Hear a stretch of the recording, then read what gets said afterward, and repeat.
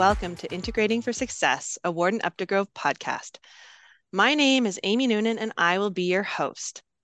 Today we're going to do things a little bit differently. We have accounting partner Brendan McGee with us, and I'm excited to chat with him today about trends in the veterinary practice management space, but also his career path and how it's developed into something pretty special and specialized. So welcome to the podcast, Brendan. Thanks for joining us. Hi, Amy. Thanks for having me. So, Brendan, I feel like many accountants knew pretty early on that they wanted to be accountants. They entered business programs in college and university, specialized in accounting, took co-op positions, kind of like how Warden Updegrove offers them. But you and I have chatted a bit in the past, and it sounds like your path looked a little bit different. So maybe you could tell us a little bit of how you found your way into accounting and Warden Updegrove. Sure. I did at an early age have interest in accounting. Okay. I remember one of my dad's best friends, and his previous accountant was an accountant, and I always thought he had a good lifestyle when I was a kid. Yeah. Um, I took I think it was grade 11 that you take accounting. I Hmm. enjoyed it. By the time I got through high school, I had kind of thought maybe I would do a different path. I was heavy into golf as a young person, Mm. and I wanted to be a club pro. So I went to the University of Guelph Mm. and I did hotel and food administration. I figured that was the best Right. degree for me to get to that industry. After university, I moved out west. I worked at Resorts of Canadian Rockies as a supervisor and a snowmaker and Oh, various other wow. positions, which I really enjoyed. Didn't make a lot of money, worked a lot of weekends. Mm. Came back home from out west, not really sure what I was going to do next. Hmm. Decided to go continue on the golf route. Got a graduate certificate from Humber in pro golf management. Oh, wow. While I was there, met a lot of people, talked to them, realized that that industry was, you would end up continuing to work a lot of weekends. Mm. Pay wasn't the greatest. I think you did that job really more for, just the love of, in that case, it would have been the love of golf, which I still Hmm. do love. But I interviewed for a couple jobs or a job as to manage a golf course. Didn't get it. Kind of went back to the drawing board. Wasn't sure what to do next. A friend of mine who is a partner here now, Ryan DL. I had known him since I was three. Went to public school, high school with him. He mentioned that Warden Updegrove was hiring entry level accountants that you didn't have to be designated. I had always assumed that to work at an accounting firm, you started as a designated accountant.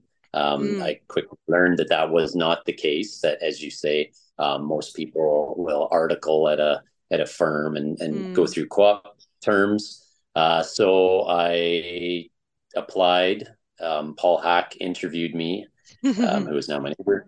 Um, I did get one of the things I found intriguing about Warden Up to Grove was that they were very interested in investing in Mm. my future. So they had indicated that they would allow me to go to university, get what I needed to become a designated accountant and get into this back then what was referred to as the CA Chartered Accountant Program. Right. So that really intrigued me and was a Mm. big driver in my decision to come to Warden Up to Grove. Mm. No kidding. Um, so that's kind of how I got in the door. Once I got here, I found that I really did like it, and accounting was something that really did interest me. I liked Mm. the flexibility of the business, working 9 to 5. I had recently been married, and we had talked about having kids, so I Hmm. knew that weekends and nights were probably not the best time to be away. Um, Yep. so that's kind of how I ended up at Warden Up the Grove. Hmm. Always kind of in the back of my mind was working my way up and becoming a partner. So Right. I did take the long route. Definitely the road less traveled as compared to most people in the industry. Hmm. But to be honest, I wouldn't change anything I did. I think all my experiences were um, amazing and kind of helped making me a fairly well-rounded professional. So Yeah, lots of life experience there, I'm sure. definitely lots of life experience. Yeah. And now you're part of the vet group now, which is it's a highly specialized group within Warden Updegrove. And in the past years, the sort of founder of that group, Dave Legault, who, if you're a veterinarian listening, you probably know that name. He's retired as a partner and he's transitioned to his role as counsel. He's still quite has been quite active in the buy sell flurry that went on in from 2020 to 2022. And I think it's fair to say that he was and probably still is a mentor to the group, not just when it comes to best accounting practices for veterinarians, but practice management and like so much more. Maybe you can share a few tips or trends you've been seeing in that space. Yeah. So as you mentioned, Dave was and is a mentor to a lot of us that entered into the vet space at Warden Up to Grove. Dave the built the practice. A few of the partners back when I started each Hmm. had some vet clients. Dave focused very heavily on the vets at an early part in his career. I Hmm. ended up working with Dave a lot as before I was designated, and I kind of trained under him. I worked on a lot of his files. Hmm. Um, Once I became a principal, he started transitioning some of the new clients that we were Hmm. getting um, at Warden Up to Grove in the vet space to me. Hmm. We did find at that point that a lot of vets were finding that they were being kind of underserviced and they weren't overly happy with Hmm. the services that they were provided by their Right. accountant. And Dave was just such a wealth of knowledge for Hmm. these owner operator DVMs Hmm. that it was very easy to build the practice back then. We had Right. we had so many new clients coming in at once. So we also attended.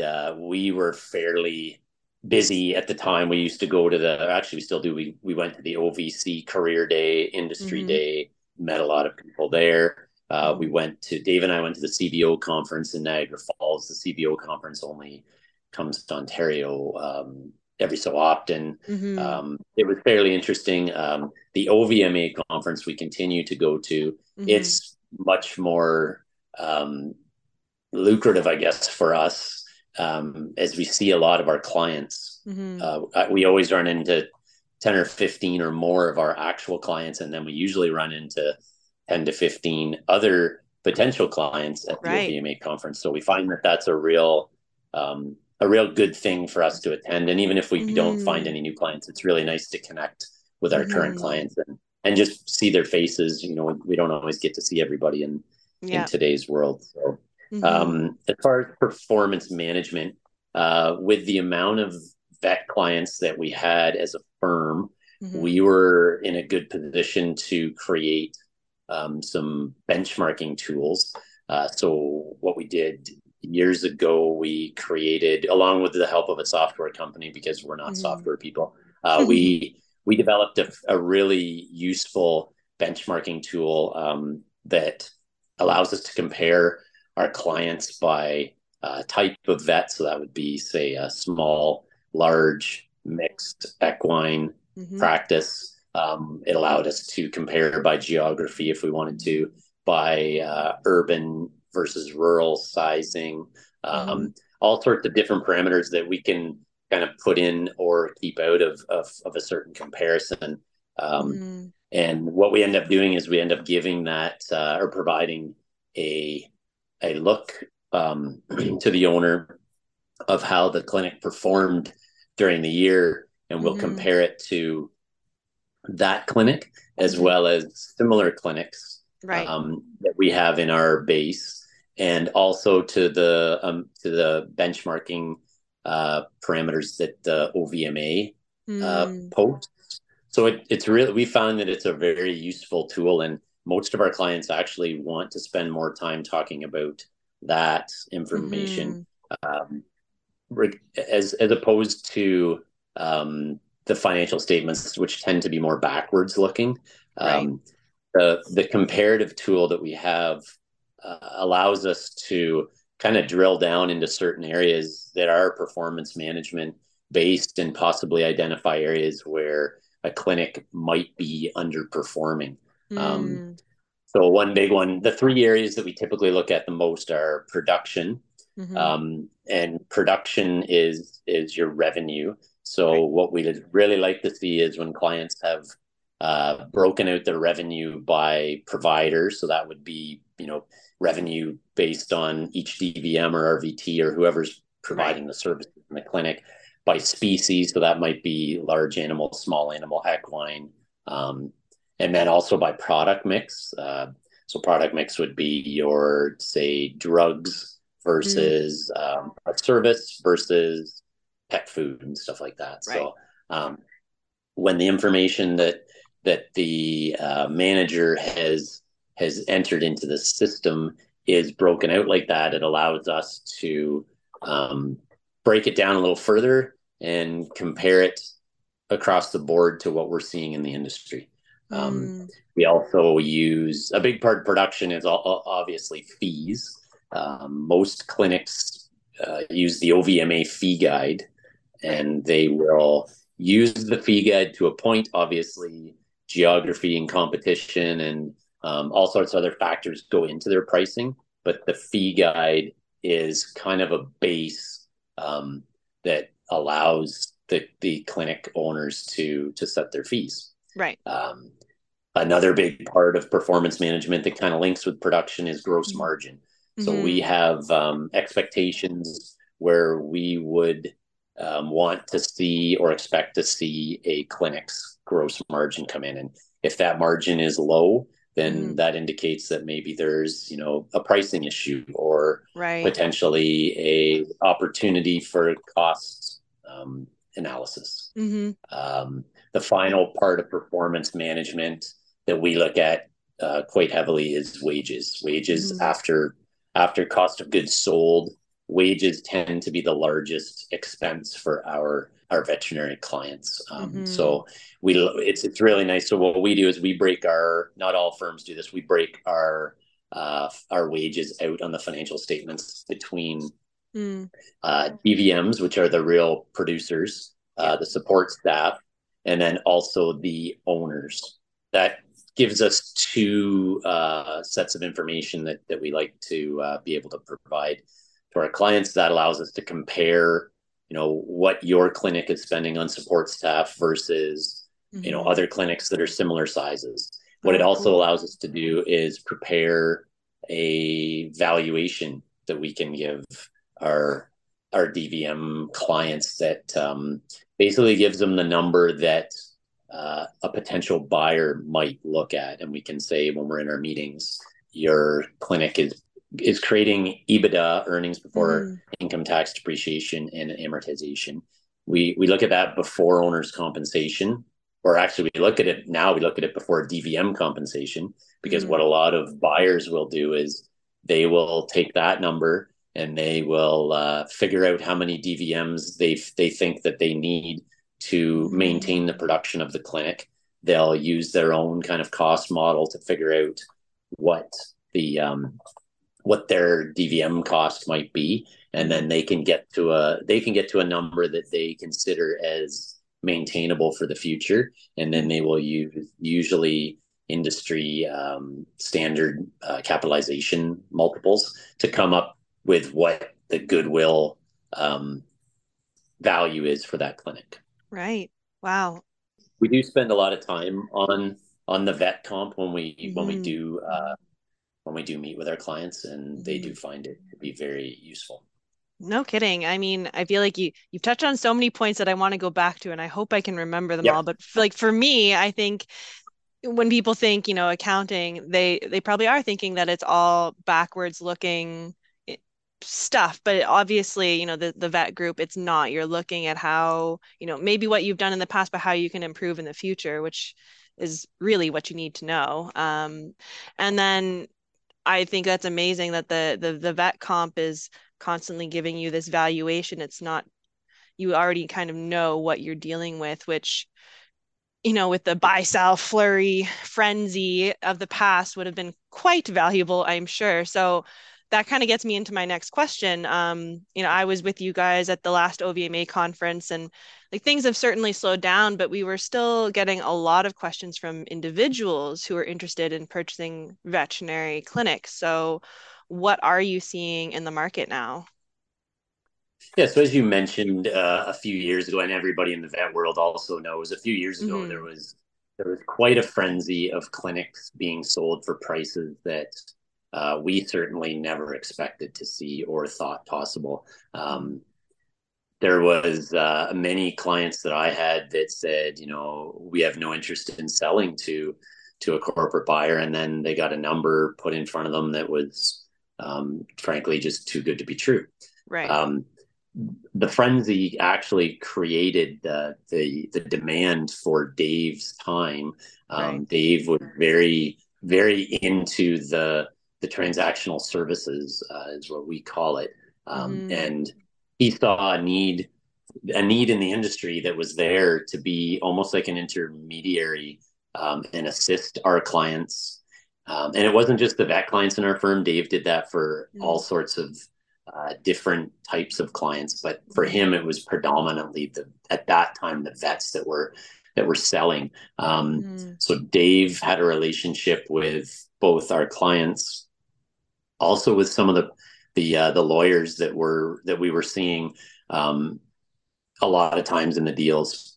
He Hmm. also had built quite a relationship with some of the buyers, and he got to know which ones were more attractive for different Hmm. types of deals because they all were different. They all offered different structures. Right.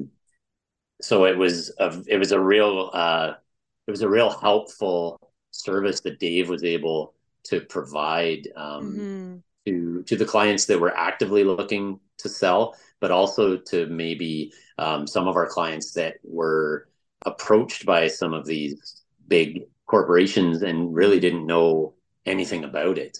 Right.